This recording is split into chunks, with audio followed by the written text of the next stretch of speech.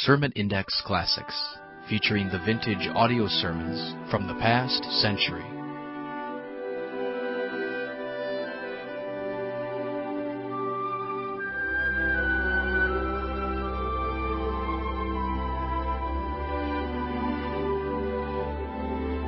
Welcome again to Sermon Index, and today's program featuring some of the best sermons preached in the last century.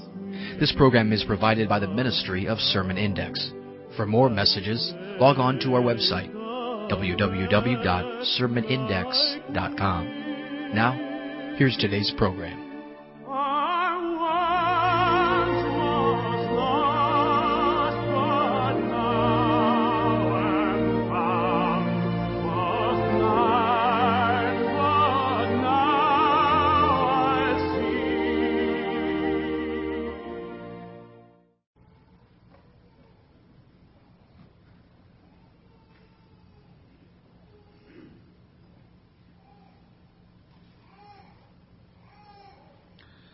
I was speaking about the Holy Spirit, the Spirit of reality. In the Old Testament, the Holy Spirit is pictured as oil. The oil that made the lampstand burn in the tabernacle. And the priest had to make sure that the oil was always there. You know, in the parable that Jesus spoke about His second coming, it was the lack of oil in the lamp, in a vessel, that prevented some virgins from being ready for His coming. They were virgins, but there was the difference between the wise virgins and the foolish virgins was just this. There were two, three things that were common about all 10 virgins. They were all virgins, first of all, which means they were not. It's not 5 virgins and 5 harlots, 10 virgins, and all 10 had a lamp that was burning. We know that all 10 lamp was burning because when the bridegroom came at midnight, what the 5 foolish virgins said is, "Our lamps are dying out." It's not that they were never burning. They were burning, but they were dying out. And that external light speaks of what Jesus said, "Let your light so shine before men, that they may see your good works, your external works, and glorify your Father in heaven." So the lamp speaks about our external testimony. So here were virgins, all of whom had a good external testimony, like most people in the church. But virgins who have a good external testimony, 5 of them were not ready for the coming of Christ because they lacked something. 5 of them in their garments, maybe in a pocket in their garments, they had a hidden flask of oil. That was the only difference. They had a hidden life, which the other 5 didn't have.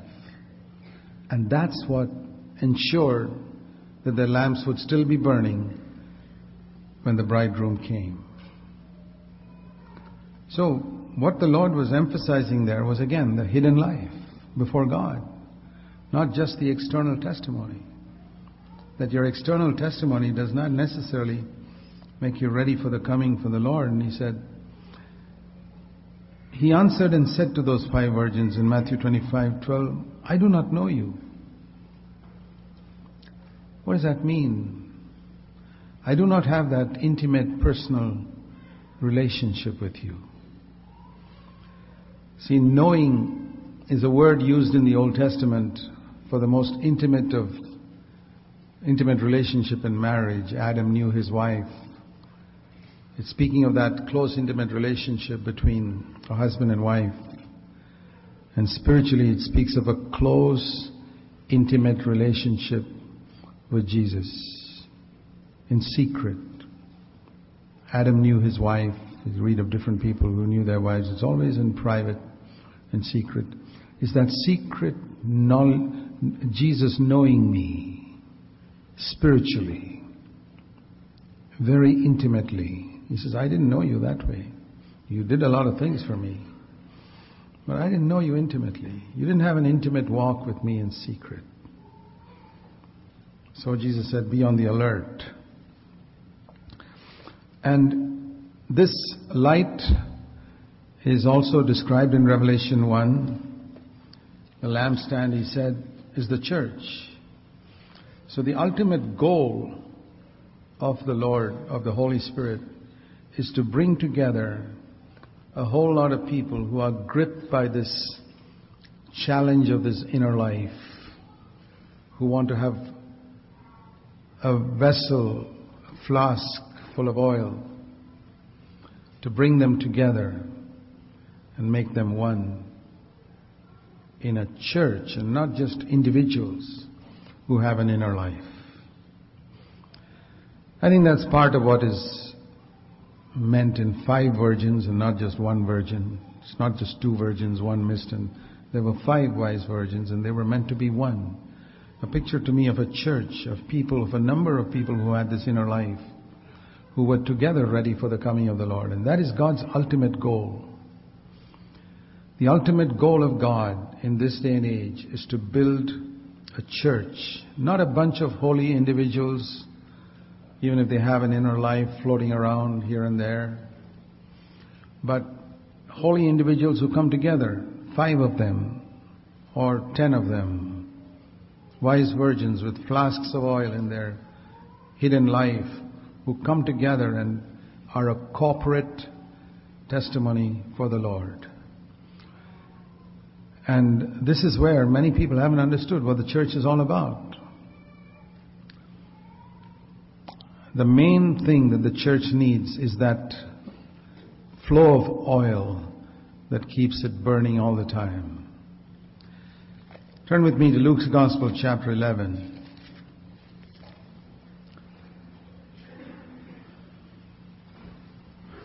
This is a description of what the church is supposed to be.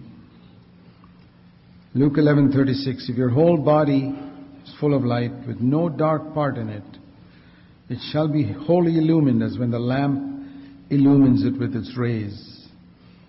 And he said this in connection with verse 33, no one after lighting a lamp puts it away in a cellar or under a peck measure, but on the lampstand, in order that all those who enter in may see the light. And Revelation 1 says that lampstand is the church.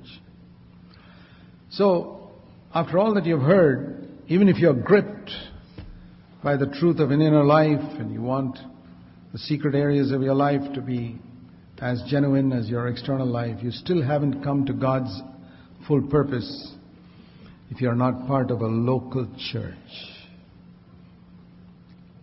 And if you just like you can't come to inner life without having a passion for that inner life, and you can't build a local church if you don't have a passion for a local church. It's only God who can do it. It's only the Holy Spirit of reality who can bring reality into your personal inner life. And it's only the Holy Spirit who can build the church. On the day of Pentecost, it was that immersion in the Holy Spirit that formed the first body of Christ with those 120 people. They weren't just coming together to sing songs and to listen to a service and go home. They were forged into one body. I picture it like 120 pieces of iron who were thrown into the furnace and came out as one piece. They became the body of Christ that day. And this is what God desires in every place. Many little pockets of light. Something like when you travel in an airplane at night over a dark area here and there, you see a house with light on it. That's how God sees the earth, here and there. A church that's manifesting His light. We can come to an individual holy life and think we have accomplished something. That is itself a great thing, because most people don't even have that. But I want to say that you have to go beyond that. Let me turn to 1 Timothy and chapter 3. In 1 Timothy and chapter 3, we read these words. Paul is writing to Timothy again. And verse 15, 1 Timothy 3:15, he says, "In case I am delayed, I write to you that you may know how one ought to conduct himself in the family of God," or the household of God, "which is the church of the living God, which is the pillar and support of the truth." The truth that sets people free. The pillar and support of this truth is not an individual, however holy he may be. It's a church of people who have this inner life. There's like a pillar and support of the truth of God. And you know, in the Old Testament days when they built houses, everything depended on the pillar. You remember how Samson just pushed 2 pillars down and then the whole building collapsed. And so when it says the church is the pillar and support of the truth, this is what a local church must be. And it goes on to say what that truth is in the next verse. "By common confession, great is the secret of godliness," the mystery of godliness. The word mystery is another new covenant word. It's not found in the old covenant. The old covenant, everything was open. All you had to do was to be a scribe, study the scriptures, and you would know what the law said, and you could explain it to others. But the New Testament, any amount of study will not help you to understand God's truth. It has to come by revelation. And mystery is connected with the revelation. "Blessed are you, Simon, because flesh and blood has not given you this revelation." How much emphasis is there in the church you attend on getting revelation on the mysteries of the Scriptures? We think we can understand everything by intellectual study. But that's because most pastors have got their information by intellectual study in a Bible college. It's not by intellectual study. The truths of God are revealed to the Spirit. And the Spirit is deeper than the mind. The mind is a part of our soul. The Spirit is deeper than that. And it's in the Spirit that God gives revelation. You know, like the Old Testament tabernacle had 3 parts. The outer court that everybody could see, and the 2 covered areas of the tent. Holy place, most holy place, corresponding to the outer court is the body. Everybody can see. And inside is a little tent. Many people think there's only one compartment in that tent, soul. Body and soul. No, it looks like that. Tent and an outer court. But those who go inside the tent discover there are 2 compartments there. And those who go deeper discover that inside there is soul and spirit, not just soul. And God did not dwell in the outer court. He did not dwell in the holy place. He dwelt in the most holy place. God dwells in man's spirit, not in his soul. My mind is part of my soul. And you think that you understand God with your mind, and you haven't really understood. You need to know Him in your spirit. It's that type of knowledge which the Lord told the foolish virgins, "I don't know you. I don't know you in your spirit. I don't know, you're not one with me in your spirit. You just have a lot of knowledge about me, accurate knowledge perhaps, but you don't know me. I don't know you." So that comes by revelation. The secret of the Lord is with those who fear Him. You know, there are things which we speak about openly, and there are things which we whisper in secret. There are things you share with your wife in secret you will not, proclaim publicly.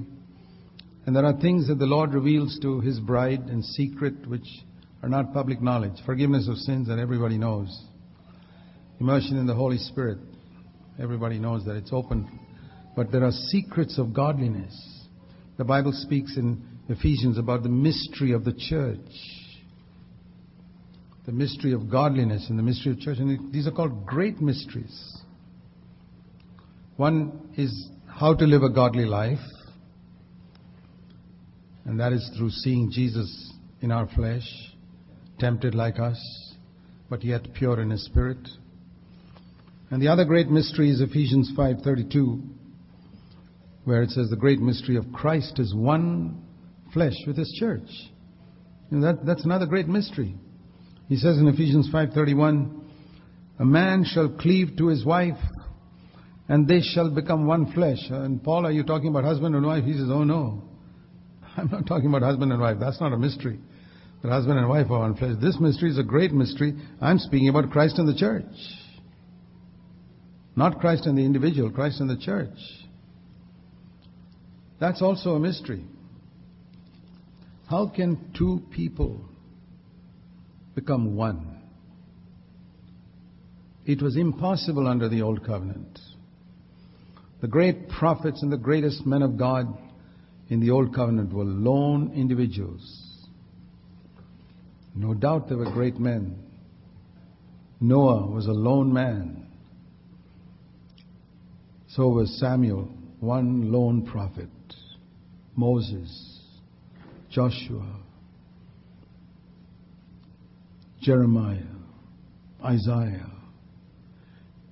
You never find two people working together till you come pretty close to the New Testament age, when you have Haggai and Zechariah building a temple, which is a picture of the New Covenant church. But otherwise, all those prophets they never worked with anybody else.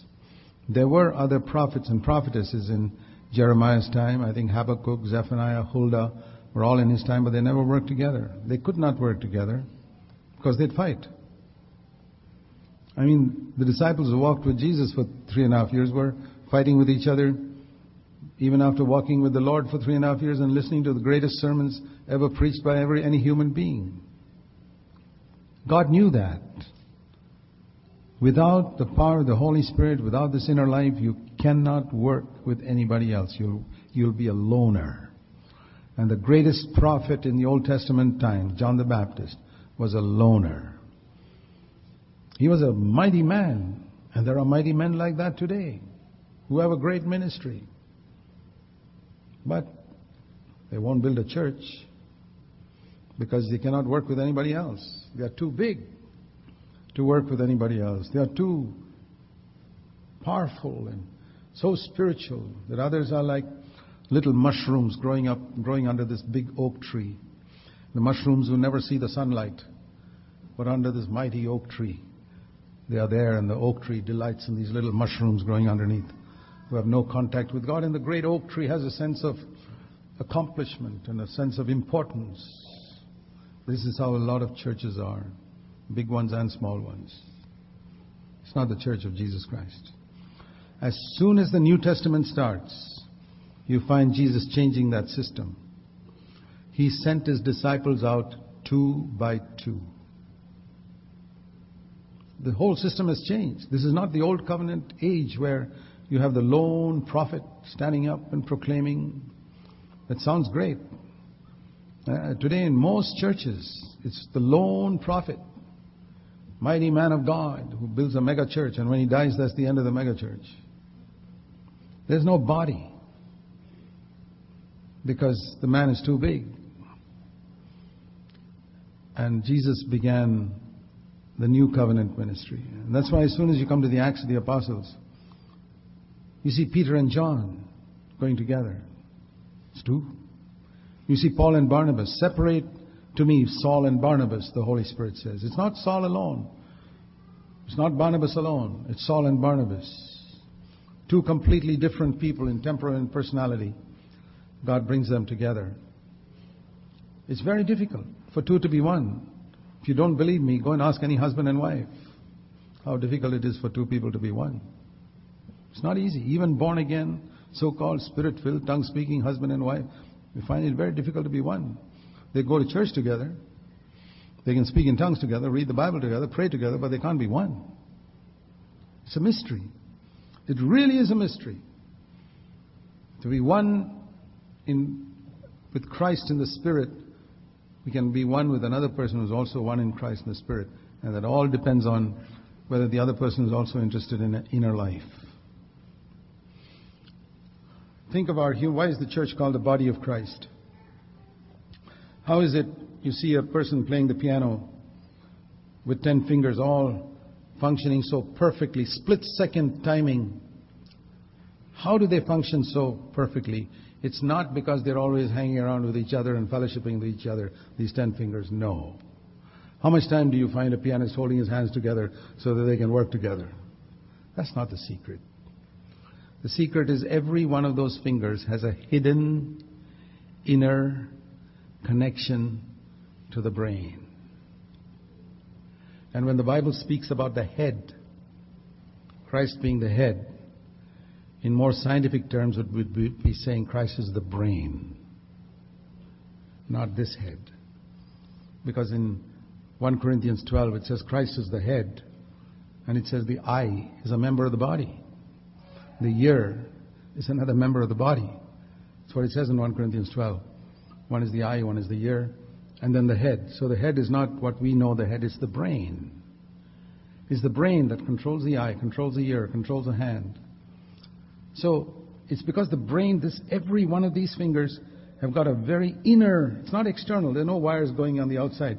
It's all inward, hidden, an inner connection with the perfect connection with the brain, that they function perfectly. This is a new covenant church. They may not be spending much time together. That is psychology, and we've got to spend time together. That's a club, not a church.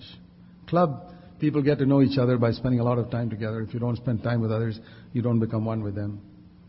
But clubs are united on a common interest in golf or tennis or something like that. Or it could be an interest in singing or music or Christ or the Bible. But it's a club. Bible study clubs. It's not a church. Because they don't become one. Very soon they stop functioning together. And it's possible, that this hand can stop functioning because its connection with the head is gone. And that's what we call having a stroke. It's paralyzed. What happens? The inner connection is gone. No matter how much this hand now holds this hand and say, let's spend time together, that hand is not able to cooperate when playing the piano. I've noticed this in India when I meet sometimes in our conferences, which we have every year. I may not have seen a brother for a long, long time.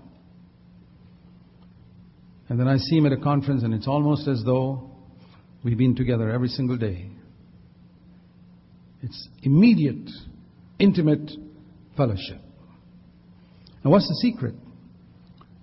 There, 800 miles away from where I live, he's been walking in the light with the head, according to the light he has had. And I have been walking in the light I've had all those months, and then we meet together. Immediately the fingers can work together because the connection with the head is perfect. But somebody who may be sitting in my own church, who is not walking in the light, whom I see every Sunday, I can't work together with him because he's not walking in the light. It requires cooperation from both sides. One hand can be perfect and the other can be paralyzed. So it's not easy to build a church. It's easy to build a ministry.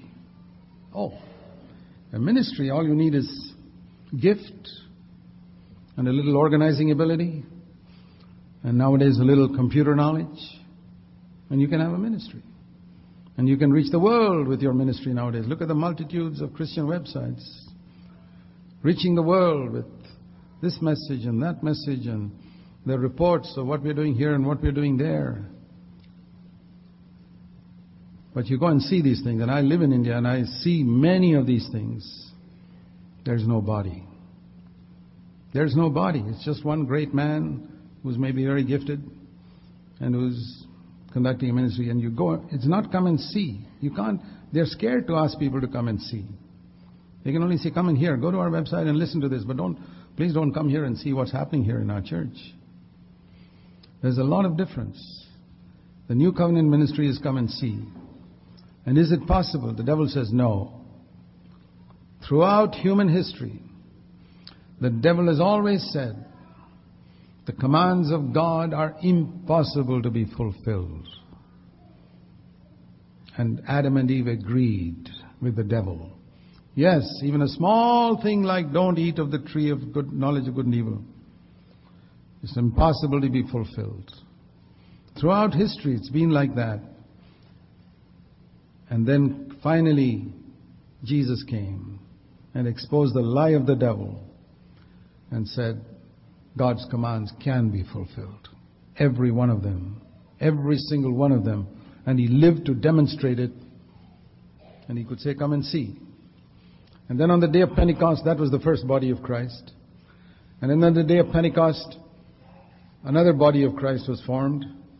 And those who, not everyone, but those who walked in the light had fellowship with God. And they had fellowship with one another, like John says in 1 John chapter 1. If we walk in the light, we have fellowship with God. And the blood of Jesus cleanses us from all sin. And we have fellowship with one another. If you turn with me to 1 John in chapter 1. John had seen the decay of Christendom in his day. Christendom that believed in forgiveness by the blood. Christendom that believed in the baptism in the Holy Spirit. In the early first century, everybody believed in it. The first Christendom that believed in speaking in tongues and healing and prophecy and everything. But in spite of all that, John saw the corruption there was in the churches around him. As you see in Revelation 2 and 3, 5 out of the 7 churches were corrupt and backslidden. And one was so backslidden that the Lord himself says he's outside the church, standing at the door and knocking, the church in Laodicea. You're wretched and miserable and poor and blind and naked. You don't even know that. And I'm standing at the door and knocking. Where is he? Outside. But what were they saying inside the church? Lord, we thank you where 2 or 3 are gathered together in your name. There you are in the midst. He wasn't in the midst at all. It was just a verse they were quoting. Exactly like in a lot of churches today. He was outside. There were big men there inside. Great men of God. Mega church pastors, and the Lord was outside. They were rich and increased with goods. Plenty of people having need of nothing as they thought. And they did not know that they were wretched, miserable, poor, blind and naked. Perfect description of a lot of churches today that look so nice on the outside. And John was burdened about this as the last living apostle. And he wrote a message to the Christians of his time. And it's very interesting when you read 1 John, this burdened apostle writing to that condition of the churches in his day, very similar to churches in our day. He does not speak one word about the gifts of the Holy Spirit. He does not speak one word about healing. He does not speak one word about wealth or supernatural miracles, nothing. He speaks about the life of Jesus. He says so many times, remember Jesus came in the flesh. He lived here like us.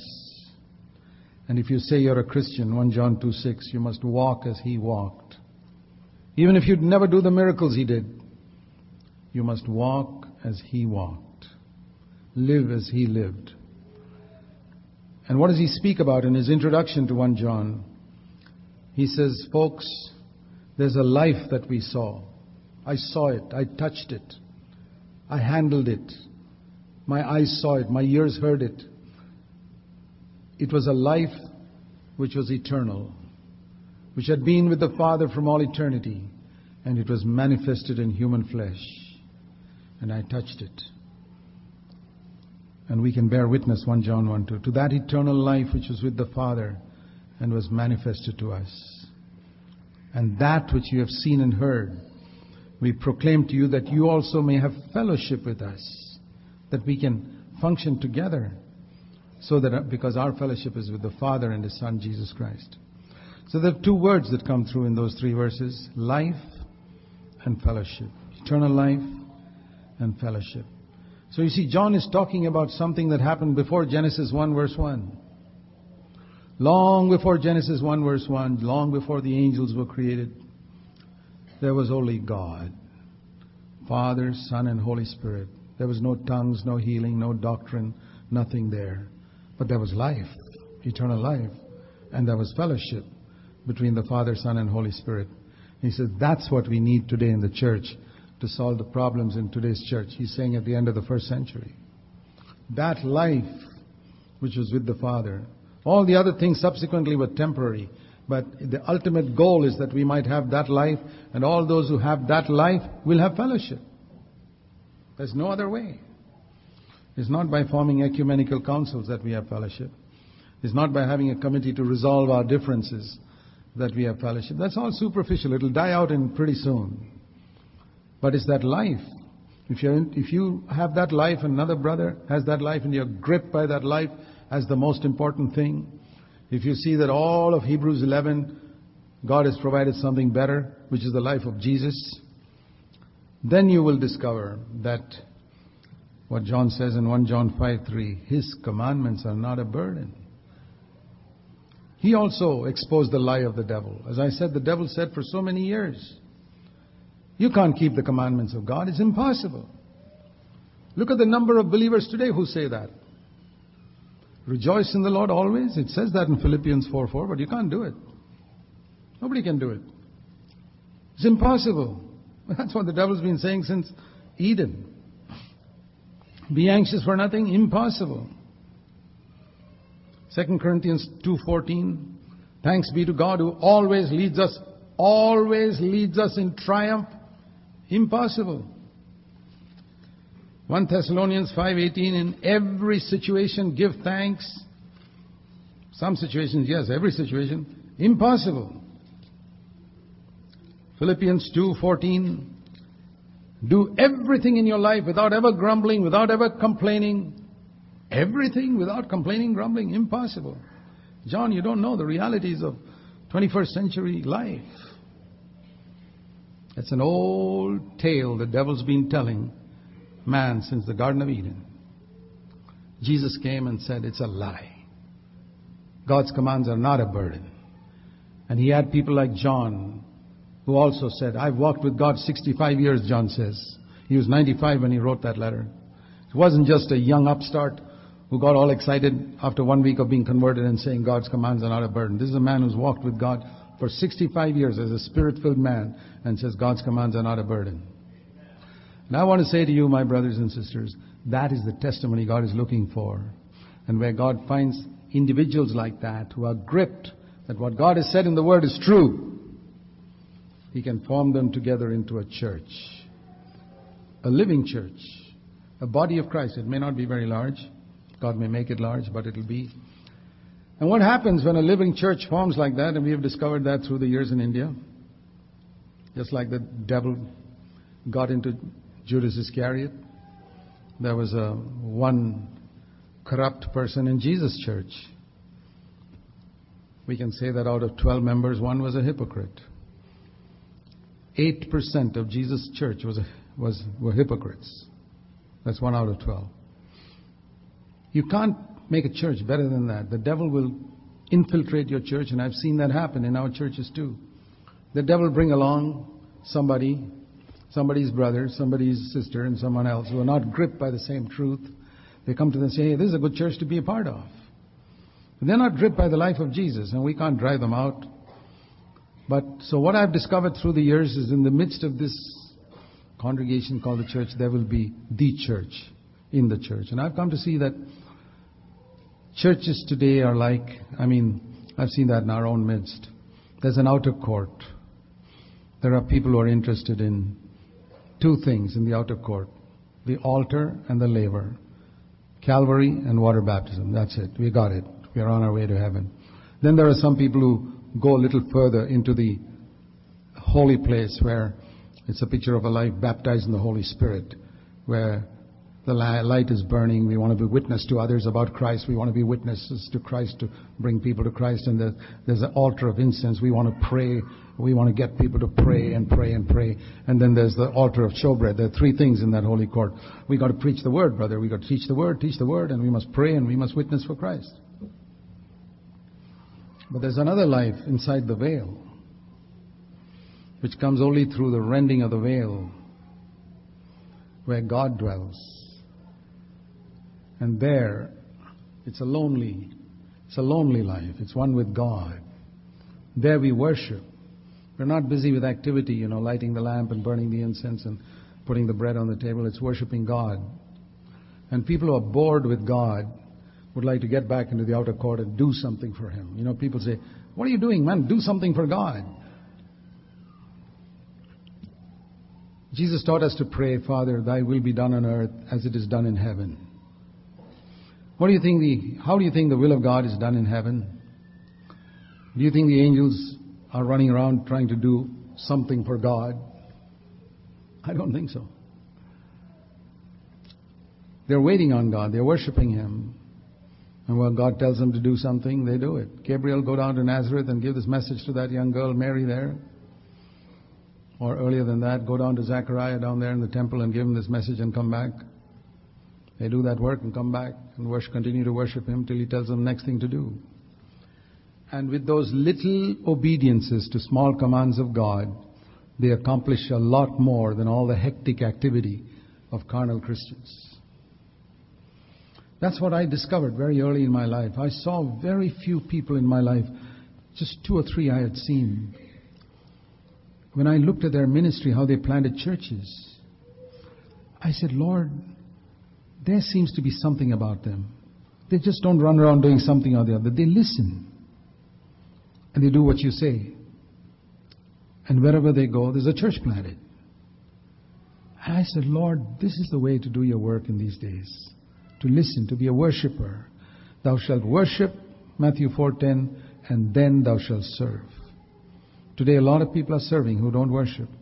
And most people don't even know what worship is. What we call worship in our Sunday morning, by the way, is not worship at all. It's praise and thanksgiving. If you don't believe me, look at the words.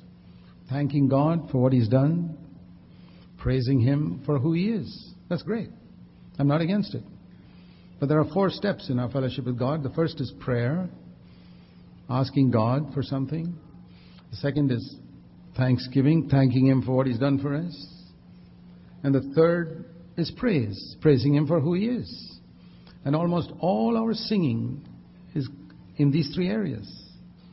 Worship. That's an altogether different thing which most Christians don't know anything about. I think one of the last Christians who spoke about it in evangelical circles was A.W. Tozer. Hardly anybody speaks about worship after that. It's all activity, activity, activity. We've got to reach the heathen and we've got to help the downcast and go here and go there. Thou shalt worship and then thou shalt serve. That was the order that Jesus gave in Matthew 4:10.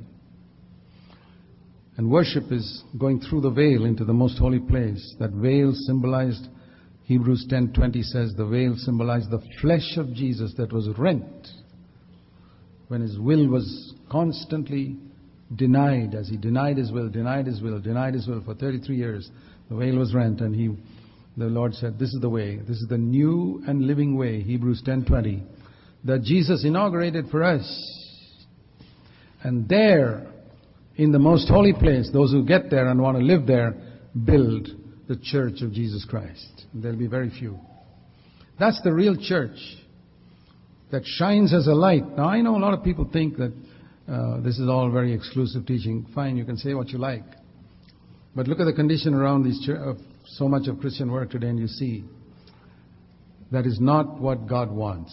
God wants something far more. If you think He accepts everybody. He loves people. I'm not talking about people who just want to go to heaven when they die. Many years ago I said, Lord, I don't want to go around India collecting people who want to go to heaven when they die. All of India wants to go to heaven when they die. I want to collect people who want to be a witness for Christ on this earth, who walk the way of the cross before they go to heaven. Those are the only ones I want. And Jesus said, well, the way to life is narrow and few there be that find it. I said, Lord, I want to find that few. Wherever I go, I want to find the few. I know a lot of people will be offended with what I preach. That's fine. But if I can find the few who will be together a corporate light as a church, a local church, small groups meeting here and there, who really are willing to lay down their lives for one another, and who can tell people, come and see what the Lord has done in our midst. There may be gifted people there, but they're just ordinary brothers, along with others who have other gifts. And that is what the Lord is seeking to do in our day. But like I said, you will never come to this inner life if you don't have a passion for it. If anyone, many people say anybody can come to Jesus. I say no. Jesus said, if any man thirst, let him come to me. Not anybody, any Tom, Dick and Harry. If anyone thirst, let him come to me and believe. Then rivers of living water will flow from him. So if I have a thirst for this inner life, I can come to Christ. If I have a thirst to see a living church of people who dwell in the most holy place, who are worshippers first of all. And a worshipper is one who falls down before God and says, he may not be able to sing well, he may not be able to play any instrument well, but he knows how to fall down on his face and say, Lord Jesus, I desire nothing on earth but you. And he means it. And when I get to heaven, I need no one but you. Psalm 73:25. That is a worshipper. And such people dwell only in the most holy place. They are not interested in the petty things that go on in the outer court and outside the camp and all that. They are worshippers. And the end result is, you say, are you going to produce a lot of monks who sit in monasteries and just do that? No. From that inner most holy place, they will come out and in a short time do a greater work than so many people are doing with all their activities. This is a mystery. But we will discover in the day Christ comes back, a lot of what we see today is wood, hay, and straw, painted to look like gold and impresses people. And there's very little of gold, silver, and precious stones. But in the day when God judges everything, we will discover what remains. Dear brothers and sisters, I plead with you, don't listen to me. Just go to the Scriptures. Be like the Bereans and check up from Scripture whether what I'm saying is true or not. And search the Scriptures and say, Lord, show me. Is this all some pie in the sky type of theory, or is this really what matters in these last days? I want to count for you in these days. And you placed me in this particular, some of you are in one particular town or a village. What do you think God wants there? Why has He kept you there? I used to ask myself, why did God allow me to be born in India? Why did He give me the education I got? Why did He allow me to learn the English language? Why did He allow me to know the Bible? There was a purpose. I hope you discover that purpose. Why did He bring you here to hear something? Dear brothers and sisters, I plead with you, like Paul would say, I beseech you, brethren, seek God and find out. Maybe you haven't taken these things seriously in the past. There's a great verse in Acts 17:30. God overlooks the times of ignorance. He says, all your past, you were ignorant. Okay, I'll forget it. Blot it out. But now, will you turn around and be gripped by the truth that you have heard? After checking it in Scripture, if you're only convinced by what I have said, your faith will rest on the wisdom of men. It'll be sand. It'll collapse. But if you can go and check in the Scriptures whether what I said is true or not, and if you see it in Scripture and God opens your eyes to see this revelation, God may do something in your life which you have never experienced so far. I plead with you not to believe what I say till you have checked it in Scriptures and believe it. See the Holy Spirit. Let Him show it to you. But take pains, take time. There's no hurry. Take time to go to the Scripture and say, Lord, is there some truth in this which I'm missing, which I haven't been taken up with? Maybe I'm not wholehearted enough. Maybe I'm not eager enough to be free from the love of money, and that's what's blinding my eyes. You know the saying that you can take a $1 coin and put it close enough to your eye, you won't even see the sun. That's how it is. That's how blinding money can be. Is there something we are blind to? Because there's something else other than Jesus we are occupied with. We cannot say to Jesus, there is nothing I desire on earth but you. There's no one on earth I desire but you. I am willing to offend my father and my mother and my wife and my children and my brothers and my sisters in the church and my pastors and my elders. I want to please you, Lord, 100%. They will discover the truth. I pray that you'll be one of them. Let's pray. Our Heavenly Father, as we bow before you, We know that you're calling us to radical discipleship and to build the church. You said, I will build my church and the gates of hell will not prevail against it. Lord, we pray that you will really build and plant local churches in many parts of this land from which these dear brothers have come, taken all the trouble to come here and hear.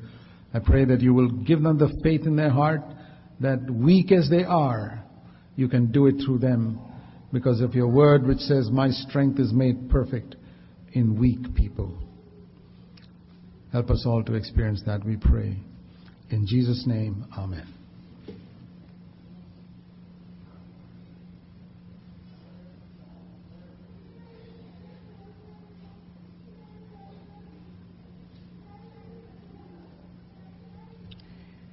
Thank you all for joining us today. With this, we end today's day.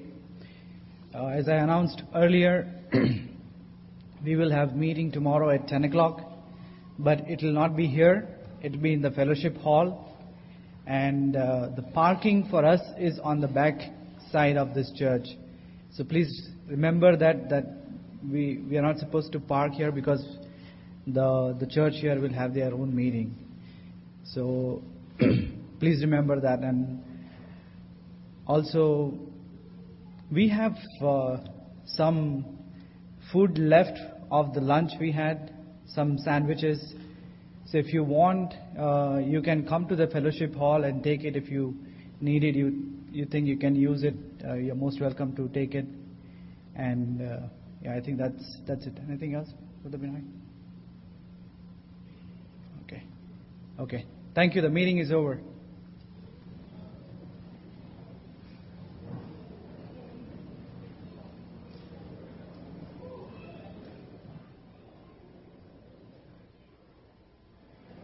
Our prayer is that you have been blessed and encouraged by this sermon. To download full sermons, go to our website, www.sermonindex.com. You can contact us through the website, and please share a testimony of how this sermon has ministered to you.